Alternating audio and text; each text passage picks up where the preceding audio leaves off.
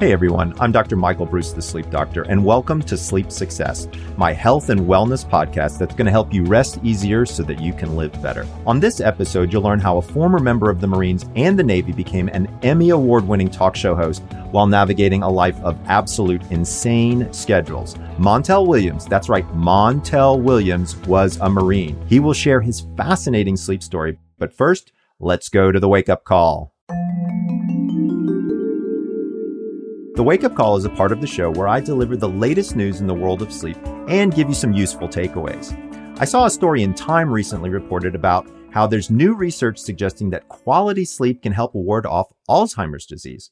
Dr. Christy Yaffe, a professor of psychiatry, neurology, and epidemiology at the University of California, San Francisco, studied healthy elderly women and found that those who spent the night tossing and turning were 5 to 10 times more likely to develop any type of dementia than those who got good quality sleep. Because there's no cure for Alzheimer's, any sort of links to help prevent it are super duper exciting. And remember, we've recently learned that during stages 3-4 sleep, remember that's your physical restoration sleep that happens in the first third of the night, is where certain proteins get filtered out, and that also helps with the Alzheimer's process. So anything that you can do that can increase your physical restoration, like lowering caffeine and alcohol before bed, can definitely help. In another story, COVID-19 has actually put an incredible strain on doctors and nurses on the front lines. No surprise there. When hospitals get packed with patients, monitoring them can certainly be a challenge. With this in mind, 2 French companies, Chronolife and Servier, are developing a wearable smart t-shirt that actually integrates multiple sensors and a smartphone application that allows medical professionals to monitor sleep of their patients. Right now, it's not a commercial product, but it's a great advancement that will allow for remote monitoring of patients. And this was one of the most positive developments I've seen during COVID for sure. But think about it like this. I mean, this actually allows doctors to be able to monitor their patients from afar, be able to understand what's going on with their sleep, and affect them appropriately. So I'm pretty stoked about this kind of new tech that's coming out there. The third study I saw was actually one that had to do with restless legs. This is a new study that discovered that about 20% of those who suffer from restless leg syndrome, you know, when your legs are kind of kicking around, a creepy crawly feeling just before the beginning of the night, are actually being given doses of medication that are beyond the maximum of what's required. So when you think about those types of situations, especially something like restless leg syndrome, and you look at some of the medications that are used there, those are anti-Parkinsonian medications. Many people don't know this, but restless legs, in some cases, about 30% of cases, has to do with low iron. So one of the easiest things you can do if you're experiencing restless legs is get your ferritin checked. That's Ferritin. That's a type of iron. If it's below 60, just getting a little iron sulfate might actually solve your restless legs problem. Now it's time for today's sleep story. I've had the good fortune to work with an incredibly diverse group of people over my career. One thing I've learned is that it doesn't matter if you're a CEO of a Fortune 500 company, a major entertainer, athlete, or influencer, or just a hardworking individual, sleep challenges don't appear to discriminate.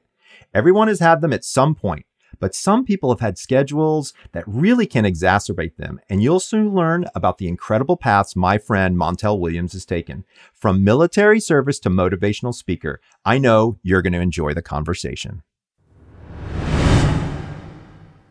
Joining me now is one of the most fascinating and accomplished individuals I've personally ever met, my old friend Montel Williams. Many of you know him as the host of a very successful syndicated talk show, The Montel Williams Show, which ran from 91 to actually 2008. That's 17 years doing that is ridiculously impressive, especially during an era when daytime talk was wildly competitive. And at the top of all of this, he won multiple Emmy Awards for the show. But he's so much more than that. He served our country in both the Marine Corps and the U.S. Navy. He's an actor, he's a producer, and he's the leading spokesperson to teach us more about multiple sclerosis, which he was diagnosed with in 1999. Having served our country, he's entertained audiences, and he's always strived to make the world a better place. I'm thrilled to have him on our Sleep Success podcast to talk about the intersection of health and wellness and sleep.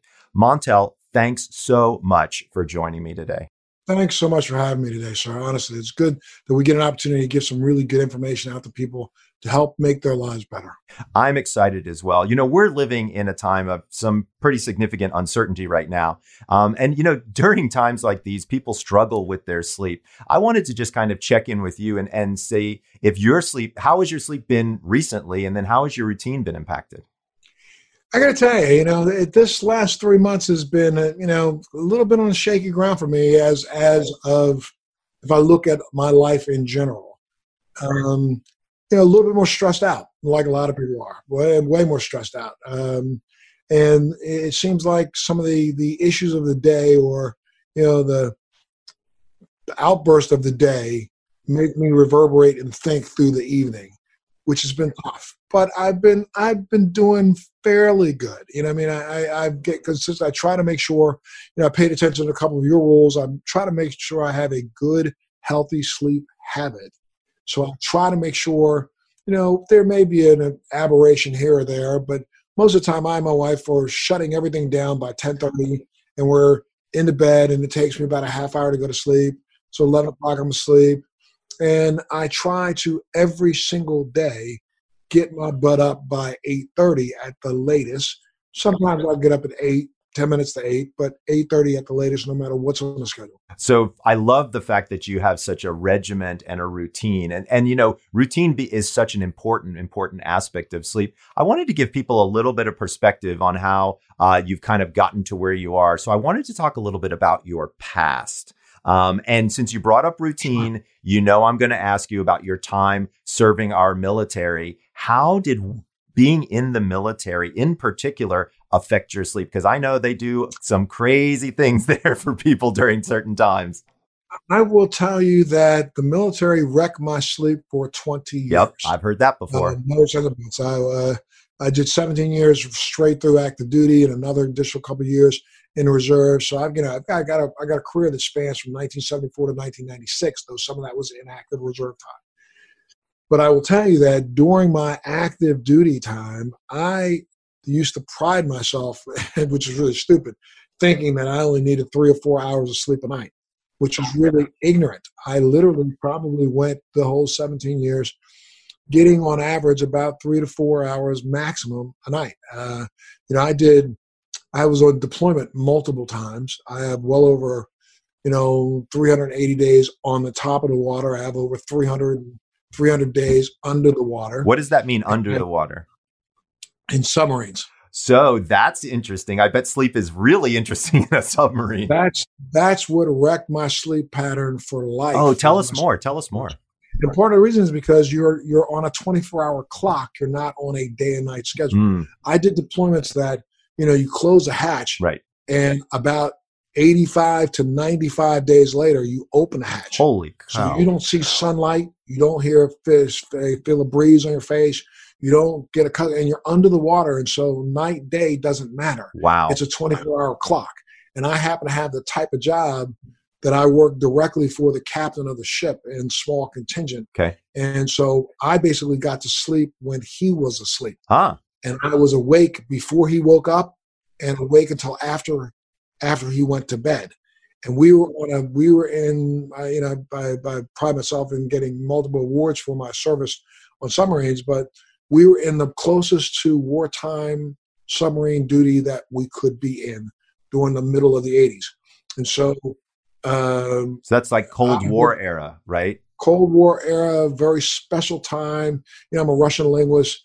We were fighting the Russian Bear and literally as close to the war footing as we could be. So what would happen is, we did deployments. We left the East Coast. We went somewhere I can't talk about. Right, of course. But we went somewhere, and then when we got on station, we literally worked depending on what we found. So I'll give you an example. Let's say, we arrive and the clock says 8 in the morning. Well, I may be waiting for something to happen until 2 o'clock the next morning. It happens 2 o'clock the next morning. I'm up till 6 o'clock the next morning. I went 24 hours without any sleep. Then all of a sudden that mission, that little segment of the mission is over. So the captain would say, I'm going to go lay down for a few hours. Okay, Captain, go lay down. He lays down. I know he's asleep. I go lay down for 3 hours. Somebody comes and wakes me up. The captain's going to get up in 20 minutes. I'm up. Oh, my gosh. When he's ready to ask questions, I better be there. Right. And this is now for 75 days straight. Holy so cow. I don't believe that for 75 days straight on any one of my submarine missions that I get more than 3 hours of sleep in a row. And I might get 3 hours, be up for 4 hours, get 3 hours, be up for 20 hours, get 2 hours, be up for 40 hours, get 3 hours. Oh that's my gosh, dude, that's crazy. Crazy. No sunlight. And you're on submarine duty back in those days, you walked around, your finger got crooked because you had a coffee cup in your hand all the time. So I'm drinking caffeine 24 hours a day. So really not even getting good sleep after that. And I recognize when and there were times when, again, you're in harm's way.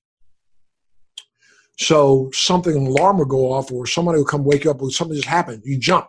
You're up out of bed, you're running. So it's adrenaline hits, boom, right. Boom. And so then once that was done and I was finished those kind of deployments, then I started to realize that I couldn't sleep more than 3 hours straight.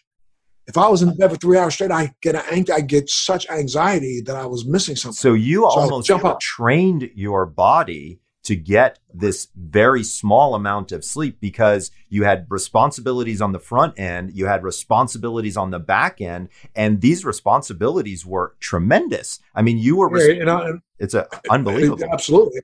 Now, help me understand something, Montel, because I know that you were diagnosed with MS in, I think it was 99. Is that correct? Yes. But we know that MS is not something that just shows up.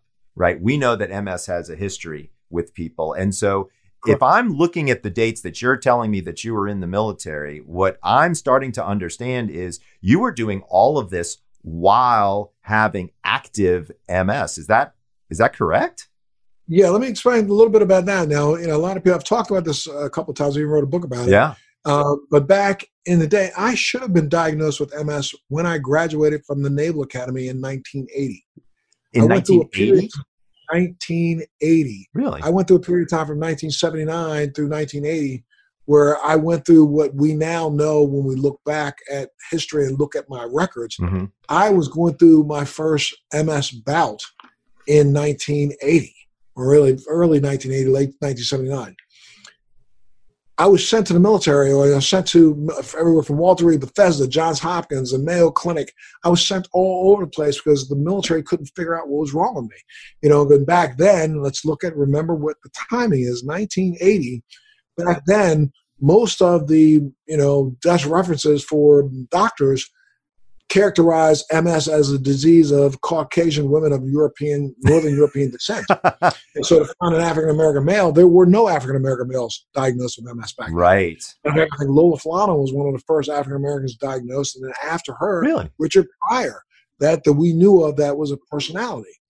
So, I kept getting misdiagnosed, and the military misdiagnosed me for the next 20 years. So my entire time, as a matter of fact, my commission in the military was called not physically qualified because of what MS had done to me right before I graduated from the academy. I didn't receive my graduation at the same time my peers. I ended up getting it postponed and retroactive to the date of my class. Oh, wow.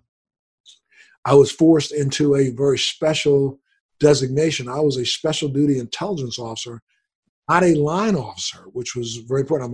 Became a Russian linguist and went on to serve there. And I ended up getting more sea time than most of my peers who had a general commission. However, so I had issues with MS from 1980 all the way through my entire military career. That's the reason why I really pressed myself to work out and exercise as hard as I did. Yeah, that makes sense. But I also did really silly things. Like I worked out on a submarine right beside an O2 generator, which is the only fusion device that the U.S. military and the U.S. government had back then. Wow. Dude, you're not supposed to stand next to those things. You're not supposed to stand next to them at all. Exactly. You know what I mean? And I was also on a submarine that had, a nuclear reactor scram. So you've gotten some pretty decent exposure along the way. So So help me fast forward now to the talk show days, right? Because you were unbelievably popular during that time, and you had some fairly controversial things, but you weren't the Jerry Springer of it all. You really did a great job of having high quality, good information. But that was a pretty competitive time during talk shows. I mean, you were. Let me give you. I'm going to take you a little walk down memory lane. A lot of people don't remember my television show. My show started in May of 1991. It wasn't until September of 1991 that the plethora of talk shows really began. Oh. I got on the air early. I came on with an early release. My show went on in May, and back then there was only 4 other talk shows and one show that wasn't even considered a talk show. It was Sally, Oprah, Donahue, and Geraldo, and Regis and Kelly, Regis and Kathy Lee were considered a morning fringe show. Right. They weren't considered a talk show. Right. So my show went on the air in May. Okay. I had an entire summer before the next 4, the beginning of the talk show, parade started. And that was Ronald Reagan Jr. had a show. Oh my gosh. John Tesh and Lisa Gibbons. I remember had a John show. Tesh's show. Jane Pratt had a show, and I think that was it. And It's crazy. Those 3 shows, none of those shows survived. Now, what happened was the media and all the people, reviewing shows put me in with the old guard. So I was considered one of the old shows, and the new guys all became the new guys. Got it. And from the time I went on the air for the next 17 years, over 125 shows came and went. But we were still there. And I stayed in the top 5 talk shows for the entire time my show was in the air. We were in the top 3 for probably 12 years and about 8 years. No, sorry, 9 years. I was in the top 2 for, at least a good 3 years. Absolutely. So how did that affect your schedule? You must have, you were already used to only getting 4 hours of sleep from the military. Did that transfer over? Or when did you start to say to yourself, holy cow, I need to start getting some real more rest here? It wasn't for another 20 years. Another 20 years? Yeah.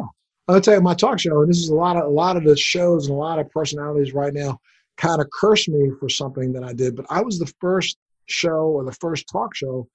I was really the first show on television. Mm. Game shows weren't even doing it at the time. We taped 3 shows a day. Yeah. I knew you were going to say this. I knew you were going to say this because I knew this about you.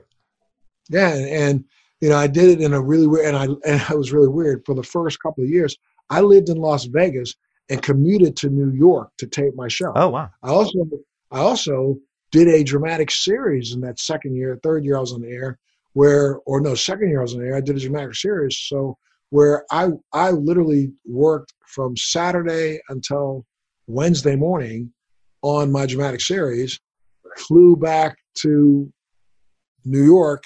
But at that time, I moved the show to New York, did the talk show for 2 days, and then went right back to the dramatic series. So I was sleeping in a car, getting extra sleep in the car, going to the set for my dramatic series. Oh, my gosh. And I was still on that, for that 20-year period of time, I was still on that 3 hours maximum at a time.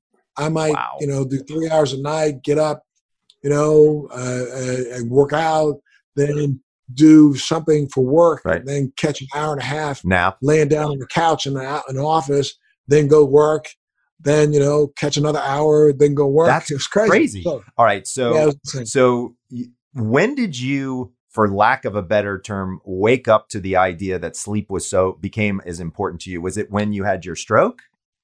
That's what really made me set my pattern, was my stroke. Tell me about it. But after having met you, I started realizing this is wrong. I'm doing is wrong, and I know it's wrong. So I try to start stretching that 3 hours to 4.5 to 5 hours a night. Mm-hmm. I started getting 5 hours a night. But it wasn't until I had a stroke, and a lot of people may not know this, but it was 2 years ago, last month, mm-hmm. at the beginning of the month, this month, I suffered what is considered a class 4 major hemorrhagic stroke. Yep. I had a major bleed in the back of my brain, and put me in hospital for a full month. I came out of that and started to realize that, number one, I can't do this stupidity anymore. I need sleep. And it just made me understand I need sleep. Right. So I started getting, I would go to bed through an entire month after a stroke. I was sleeping about 12 hours a day. Right. The first week, I was sleeping about 24 hours a day. Sure. I was just barely up. And so for folks who are listening, that's common post-stroke. So right after what's called an ictal event or a stroke event, we see that the human that had the event will sleep for excessive periods of time. Then that starts to slow down, but it's still large comparatively speaking to what our normal sleep would be. So what you experienced makes a lot of sense, Montel. I don't even remember. The first 3 days in the hospital was such a I'm blur. sure. I kind of only remember waking for very short periods of time and going right back to sleep. Right. Then about day 5, I started waking up.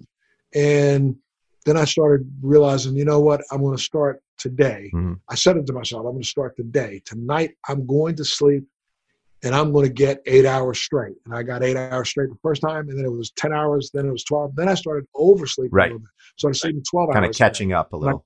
Catching up. When I got out of the hospital, I was sleeping 12 hours a day and taking a nap every day because I found myself getting tired in the afternoon. Sure. But now I've balanced out. Now after this 2-year period of time, I sleep about, again, 7 to 8 hours a night. Mm-hmm. And 4 days a week, I try to take a nap in the afternoons. I try to get down, lay down about 1:30, Mm-hmm. get up about 3:30. I'm the cook in the house, so I get up and start prepping dinner. So here's what's fascinating about that for all of our listeners is this makes a tremendous amount of sense, right? Is now that sleep has become something that you recognize this level of importance and sort of what's been going on for you, it's changing who you are as a human, right? And understanding what's really important for you there. So when you start to think through this as an idea, I know that you and I have a common area of interest, which is cannabis and cannabis sleep. And so help walk us through how cannabis has been helpful for you during your MS. And then also, has it affected your sleep? Because I know listeners are very curious about that. I started, a lot of people don't understand this, but when I was finally diagnosed with MS, which was almost really now close to, I got diagnosed officially in 2000, and I started seeing doctors again in 99. When my official diagnosis came through, I literally shifted over to using cannabis as a substitute for what was going to be an opioid addiction that I was almost having because of my neuropathic pain. Right. And I started noticing then, that's when I really got, I think the biggest benefit that I got initially was sleep. And isn't that fascinating? Absolutely. It helped me relieve some of the tension, especially my lower extremities. Right. And, I was a person that has night tremors and Mm-hmm. not restless leg syndrome, but twitching from my MS. Right. And that almost brought that to an end immediately. The cannabis did? But then within a week, I noticed that my twitching at night would go away. That's amazing. Completely. Before I was doing it, I kicked my wife out of bed. I was moving so much that wake me up multiple times a night, but that started to lessen. Right. And right now, I sleep every night having consumed some cannabis every single night. That gives me a good 8 hours straight. So first of all, that's an incredible, incredible story. And it's so fascinating how what you've done over the course of your lifetime and how sleep has had a major effect. Either the lack of sleep has had a major effect, or now finally getting sleep. I honestly, Montel, I feel like you've got more energy now sometimes than you did back in the day, dude, because you're fit, you're sleeping well, you're using cannabis appropriately, I feel like you're hitting them on all pistons, as they say. Does it feel like that for you? It really does. I mean, I haven't felt better in my life than I have in the last year and a half post my stroke, which sounds really crazy. Right. But I mean, I think my mental acuity has been, on the cutting edge for me. And I consume cannabis every single day. Mm-hmm. So for those who think that it slows down your brain process, it doesn't necessarily have to, especially depending on, what kind you consume. And, I'm not a person that smokes to be, blottoed, right, or smokes to be, oblivious of what's going on.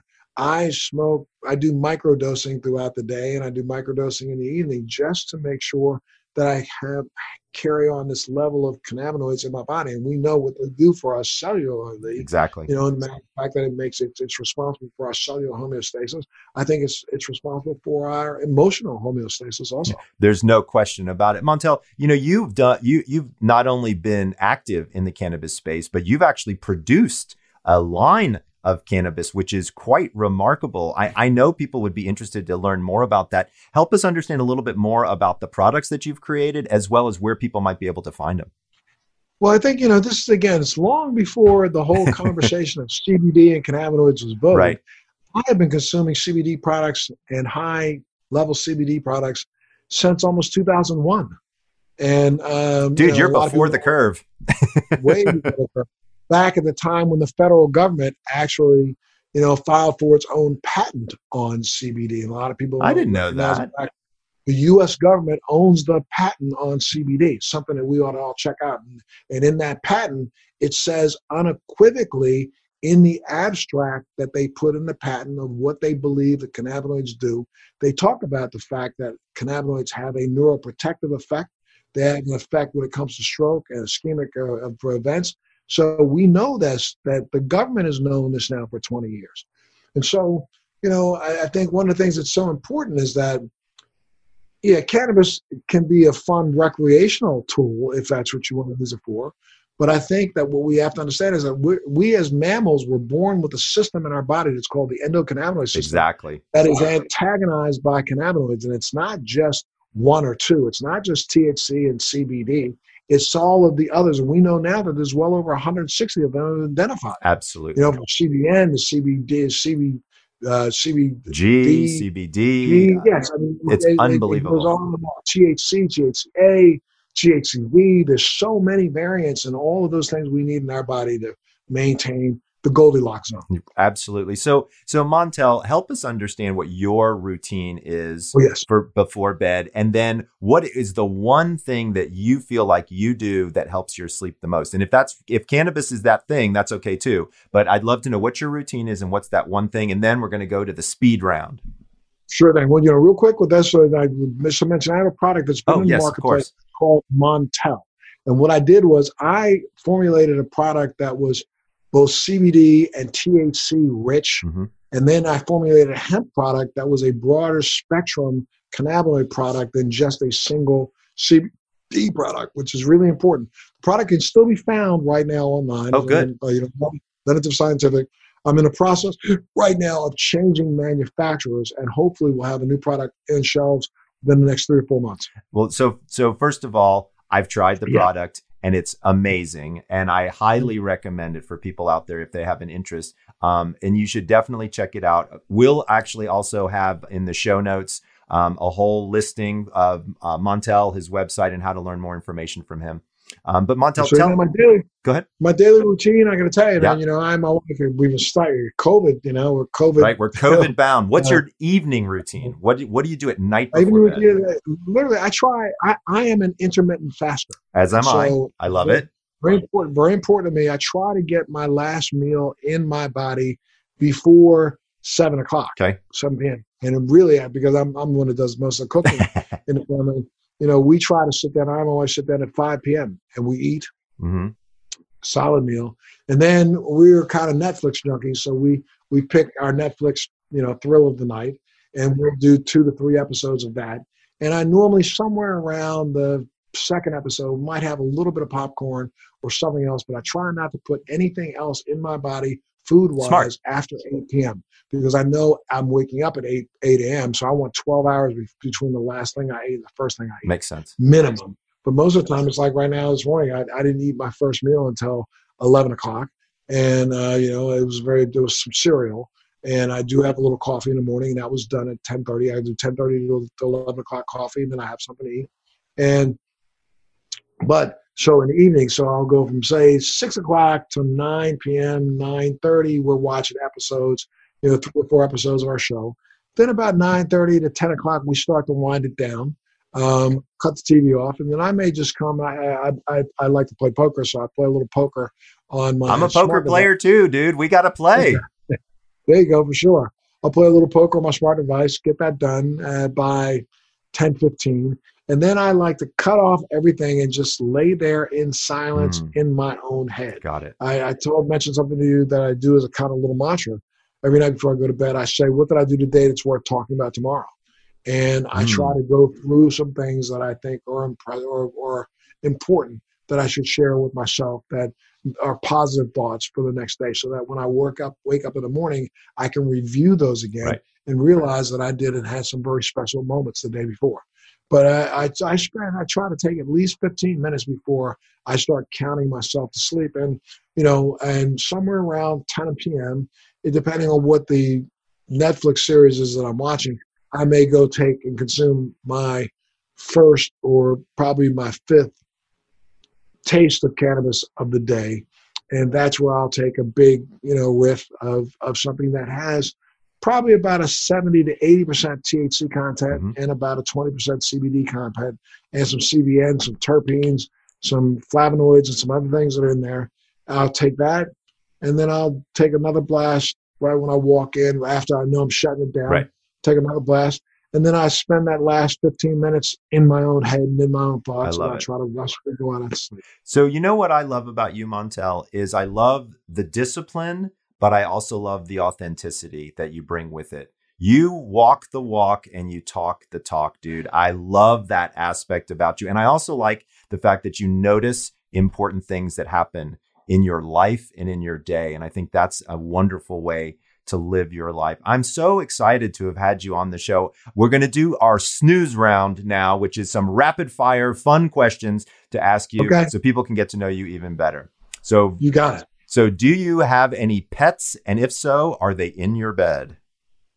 We do have a pet. Is Mr. Max. He's a tiny toy poodle, and he drives my wife nuts because first of all, I should also tell you, because of my job in the military, I used to wear these headphones that loud noises. So I have a little bit of a hearing loss, especially in the higher frequencies.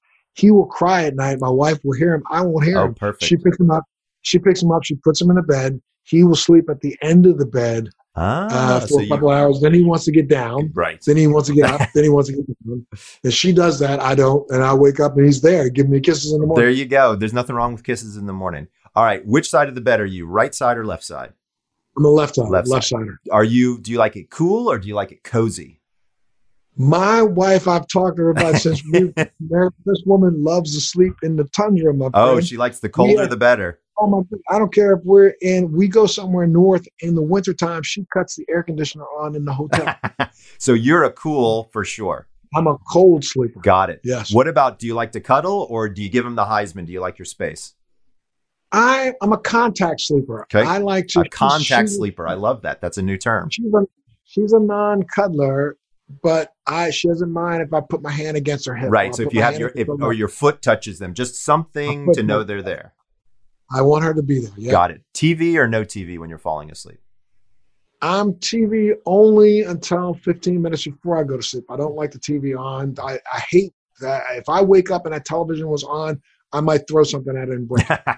How many times do you hit the snooze, or do you hit the snooze? I don't. Awesome. That is fantastic. Okay. Last two questions. Do you have a bedtime snack? No, you're an intermittent faster, so you don't. Intermittent faster, so I don't do bedtime snacks. Okay. And then last question, how many pillows do you use? I'm a one pillow guy. Really? If I take a nap, now very weird. I take a nap. I hate to use the term, but I cough and sleep when I nap. Oh, yeah, I do too. Like Savasana, like you lie there with your hands across your chest. You look like you're dead. I do the same thing, dude. Yeah, hands across my chest, and I use two pillows on my back. When I go to sleep, I get rid of that second pillow. It's flat down on the bed, and I'm sleeping. And I kind of prefer right side sleeping. I was just going to ask, what side do you sleep on? But I will turn over. When I wake up sometimes in the middle of the night. If I do wake up, and I notice I'm back on my back and my head's turned to the left. Unbelievable. Montel, you have been amazing. I cannot thank you enough. I hope it wasn't too strange talking about how sleep has affected you and your universe. You have been incredible in the wealth of information and just allowing people into your universe. Thank you so much. Thank you, sir. I know everybody is really going to be excited to hear this. So for everybody who is out there, we'll have all the information for you to find out more about Montel, what he's up to in the show notes. And that product name one more time, Montel. It's called Montel. It's from Lenitive Scientific, and we're in the process of changing formulators. So we'll have it formulated back on shelves, hopefully within the next 3 to 4 months. So you heard it. Look for Montel in your dispensaries, right? Yep. In your dispensaries, as a matter of fact, also we have a CBD product that's being sold in various outlets, so you can also find it there. Let me say one more last thing.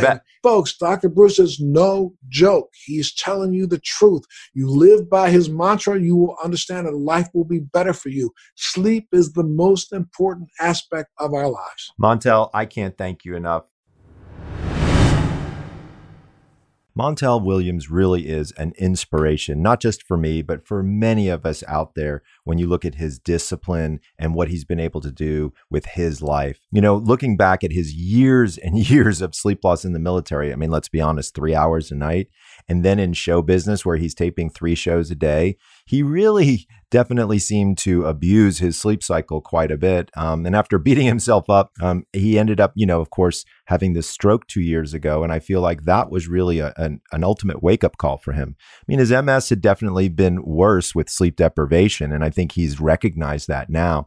But just getting more sleep and higher quality sleep clearly had a tremendous influence on him. Of course, using cannabis has been helpful for him in getting more sleep. And actually, my favorite part of the interview with Montel, honestly, was learning about his routine, his evening routine. He's an intermittent faster, stopping things around 7, watches a little TV until about 9:30. Then he'll distract himself playing some poker on his phone. Maybe he uses cannabis for the final time. But my favorite thing that Montel does is he lies in silence and he asks himself, what did I do today that's worth talking about tomorrow? I think that's a wonderful way to think through positivity and gratitude. As you all know, I'm a big fan of gratitude lists before bed. Remember, optimism has now been shown in the data. If you're optimistic before falling asleep, not only do you fall asleep more quickly, but you have more positive dreams. I think Montel has sort of figured that one out on his own. I'm just excited to have had that opportunity to speak with him. And now it's time for the mailbag. Remember to email me any questions to drbruce@thesleepdoctor.com. Send me anything, wild, weird, or curious questions. I'm excited to hear from you. Okay, let's start with Lenny from Atlanta. Lenny asks, Dr. Bruce, what do I do if I always seem to wake up at 3:27 in the middle of the morning? So first of all, it's weird, right? A lot of people tell me that they say, gosh, there's this one time that for whatever reason, I seem to wake up and whenever I look at the clock and I just get frustrated. So first of all, let's understand why we're waking up in the middle of the night. One of the reasons for this has to do with the fact that our core body temperature changes somewhere between 2 and 3 a.m. With the change in the core body temperature, you get hotter, which makes your sleep lighter and makes it much easier for you to be able to wake up. So one of the things that you can do to help avoid some of these nighttime awakenings is don't wear socks to bed and keep your feet uncovered. By keeping your feet uncovered, it allows heat to dissipate, you stay cool, and hopefully stay asleep a little bit longer. If you want to learn more, I've actually written an entire blog, not just about keeping your feet cold or warm, but ways to go back to sleep in the middle of the night. Check it out over at thesleepdoctor.com. Next, let's go to Kate from Madison, Wisconsin. Kate asked me an interesting question. She said, Dr. Bruce, I finish dinner around 6 o'clock, but I don't go to bed until 11:30 or 12. Is it okay to have a snack? And if so, what should I have? So a common question has to do with foods and sleep. One thing that many people don't actually know is, believe it or not, tart cherries. That's right. Tart cherries from Wisconsin actually have the highest level of melatonin of any fruit out there. I actually worked with a group called ChooseCherries.com. And if you check out over there, you'll learn that melatonin-rich tart cherries can actually be a great thing to snack on or put into a smoothie. So one of the things I'm talking about now for you, Kate, is you might want to look at something that's got some tart cherries in it. But here's what you really want to look at. You want to have a 250 calorie snack, maybe about 30 minutes before bed. You want it to be about 70% carbohydrates and about 30% proteins. Most people don't know, but carbohydrates increase something called serotonin in our brain, which calms us down and allows the natural sleep process to take over. So having a non-sugar cereal and milk before bed, or maybe an apple with some nut butter, or if you're from Wisconsin, maybe you're digging on some cheese and some tart cherries, that will probably help you sleep.